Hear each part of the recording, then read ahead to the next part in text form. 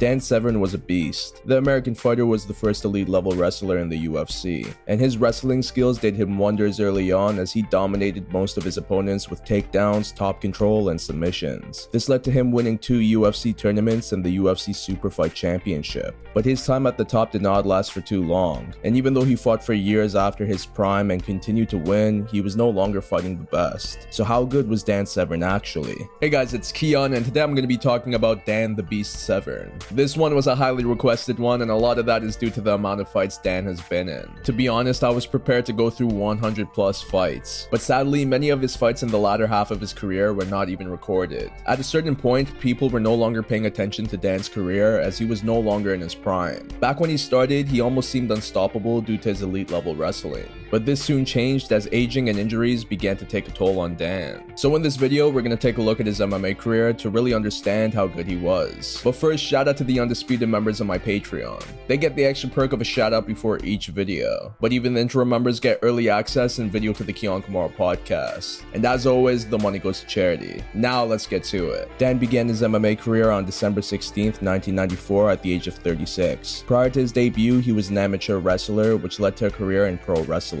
He also gained experience in judo, sambo, and jiu-jitsu before he entered the UFC 4 3-fight one-night tournament. In the opening round, he fought Anthony Macias. Dan was ragdolling Anthony around, and this included 2 huge suplexes. This led to Dan getting a hold of his back where he locked up a choke that forced a tap. In the semifinals, he fought Marcus Bossett. Dan brought the fight down and locked up an arm triangle choke that forced a tap. In the finals, he fought the UFC 1 and 2 tournament winner, Royce Gracie. Dan absolutely dominated for the entire fight by securing takedowns and maintaining top control. But at the 15th minute, Royce locked up a triangle choke off his back that forced a tap, handing Dan his first defeat. He came back 3.5 months later to fight in the UFC 5 one-night 3-fight tournament. In round 1, he fought Joe Charles. Dan brought the fight down right away, and after some time above, he locked up a rear naked choke that forced a tap. In the semis, Dan fought Oleg Taktarov. Dan immediately brought the fight down and connected with big shots from above. This opened up a cut on Oleg's face, which forced referee Big John to stop the fight. In the finals, Dan fought Dave Beneteau. Dave landed some big shots in the clinch right away, but then he got taken down, which led to a key lock by Dan that forced a tap, making Dan the UFC 5 tournament winner. This led to a shot at the inaugural Superfight Championship. His opponent was former King of Pancrase, Ken Shamrock. This was the battle of the wrestlers, and with Dan trying hard to secure a takedown, he was exposed to getting his neck locked up in a guillotine by Ken, which forced a tap. Following this defeat, Dan entered the Ultimate 95 tournament. In the opening round, he fought Paul Verlans. Dan quickly brought the fight down and locked up an arm triangle choke that forced a tap. In the second round, Dan fought Tank Abbott. Dan put on an absolute beatdown as he brought the fight down and connected with a bunch of shots from above. But he was unable to finish the fight, so by the end, he won by unanimous decision. In the finals, Dan fought Oleg Taktarov, making it their second meeting. Oleg had no answer for Dan, who was dominating him everywhere the fight went. After 30 minutes of action, Dan won by unanimous decision, making him the Ultimate 95 tournament winner. At UFC 9, Dan fought for the Superfight Championship. His opponent was champion Ken Shamrock, making it their second meeting. This fight wasn't very eventful as both men were not allowed to headbutt or throw punches due to the laws that the UFC event had to abide. So the two circled around for most of the fight and also had some moments on the ground. But after 30 minutes, Dan was awarded with the split decision, making him the new Superfight champion. At a Vale Tudo event in Japan, Dan fought Doug Murphy. Dan brought the fight down, and after some time on top, he locked up a key lock that forced Doug to tap. 2 months later, Dan fought Dennis Reed. Dan won the fight in round 1 with a neck crank. After this win, he fought Mario Neto. This fight lasted for 40 minutes, and for the most part, it was Dan who was controlling the action with his wrestling. By the end, he won by unanimous decision. Dan picked up a submission win before fighting Stephen Goss. Stephen got slammed hard before getting locked up in a rear naked choke that forced him to tap. Dan returned to the UFC after this win to unify his Superfight Championship with the inaugural Heavyweight Championship. His opponent was Mark Coleman. Dan tried to bring the fight down, but his attempts were denied. This led to Mark connecting on the feet before he mounted Dan. Mark went on to lock up a scarfold choke that forced a tap.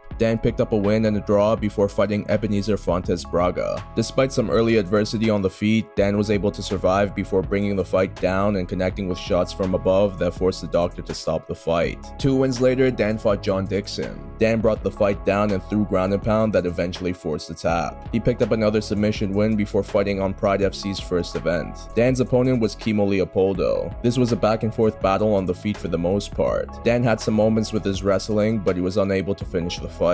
Due to the lack of judges, the fight was ruled as a draw after 30 minutes of action. 4 months later, Dan fought Kevin Rosier. He finished Kevin in 53 seconds by taking him down and connecting with knees to the head that forced the ref to step in. Dan won his next 4 fights, and at the same time, he was pro wrestling with the WWF. In August of 1998, he fought Chris Franco. Dan secured a takedown and threw ground and pound which busted up Chris's face. This forced the doctor to stop the fight. After fighting to a draw against Pat Miletich, Dan fought Joe Fraley. Once again, Dan brought the fight down, and after some shots from above, he locked up an armbar that forced a tap. Dan picked up 3 more submission wins before fighting Brad Kohler. This fight was wild as Dan suplexed Brad multiple times, and at one point, both men fell out of the ring. Brad was unable to get back up after this, so Dan was awarded with the win. He won 4 more fights before fighting Josh Barnett. Although Dan found some success with his wrestling, Josh was finding more and also had some moments on the feet. Then in round 4, he locked up an armbar that forced Dan to tap. Dan picked up a win after this before fighting Marcus Silveira. Dan tried to bring the fight down but was in trouble from being submitted by a few guillotines. Eventually, he brought Marcus down and locked up an arm triangle choke that forced the tap. Dan won his next 4 before returning to the UFC. So at UFC 27, he fought Pedro Hizo. The fight ended quickly as Pedro connected with leg kicks that dropped Dan, which forced Big John to step in. This was Dan's last fight with the UFC. Dan went 5-1 before fighting Len Walker. Dan secured a takedown and threw ground and pound before locking up a rear naked choke that forced a tap. He went on to fight to a draw against Travis Fulton before fighting Forrest Griffin. Dan's size in wrestling was too much for Forrest, who was unable to do much for 3 rounds. By the end, Dan won by unanimous decision. 3 more wins later, he fought Mark Smith. Dan got rocked early by a left hand, but he was able to reverse the position following an armbar attempt. This led to an Americana that forced Mark to tap. Dan went 2-1-1 before fighting Corey Timmerman. Dan got dropped by punches early on, but after that, he began to dominate Corey with his wrestling. After 3 rounds, Dan won by unanimous decision. Now after this, most of his fight footage isn't even recorded,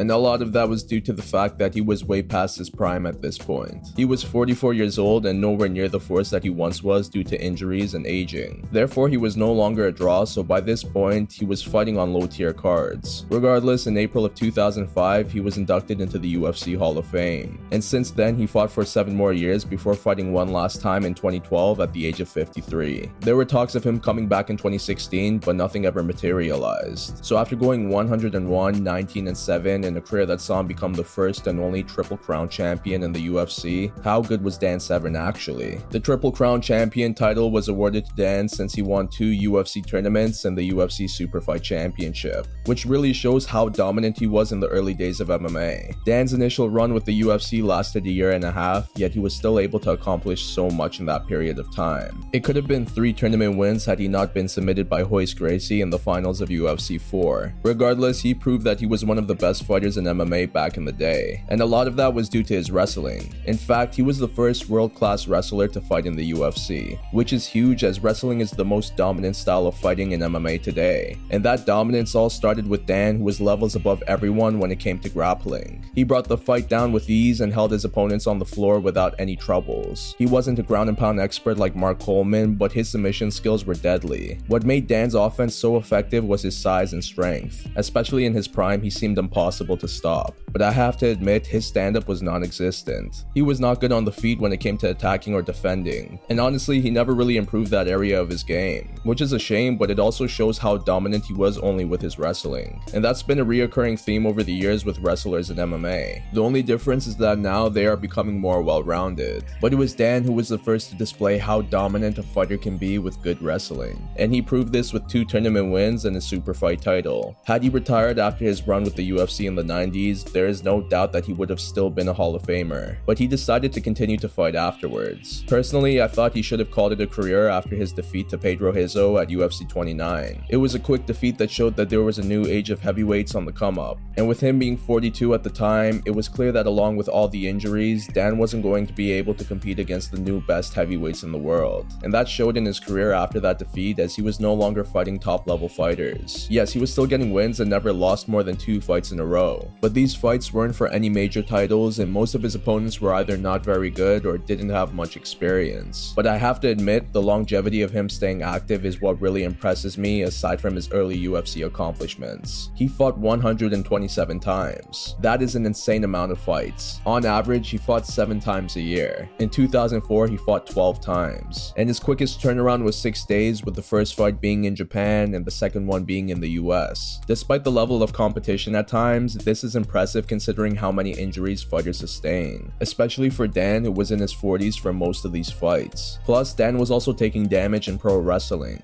His body truly went through hell and back, and I believe his style of fighting, which saw him not take too much damage due to his superb wrestling, is the reason for this. But what impresses me about all of this is that he made his debut at the age of 36. Had he started earlier, not only do I believe he would have had more fights, but he also would have accomplished way more. Regardless of his time at the top being short, he made a huge impact on the sport and proved that even after his prime, he still remained as a badass for years. That's why I would give his MMA career a 9 out of 10. He stayed in the game for so long, even though he had nothing more to prove. And I don't care what the degree of competition was, 101 wins is not easy, because most fighters call it a career when the spotlight is no longer on them. But for Dan Severn, he kept going because he loved being a fighter. My name is Keon and this is my take on Dan the Beast Severn. Do you agree, disagree, or have something else to add? Please put in the comments down below, because I love to read it. If you like this video, please give it a thumbs up and subscribe to my channel for more content like this. But that's all out for now, so I'll see you in my next one.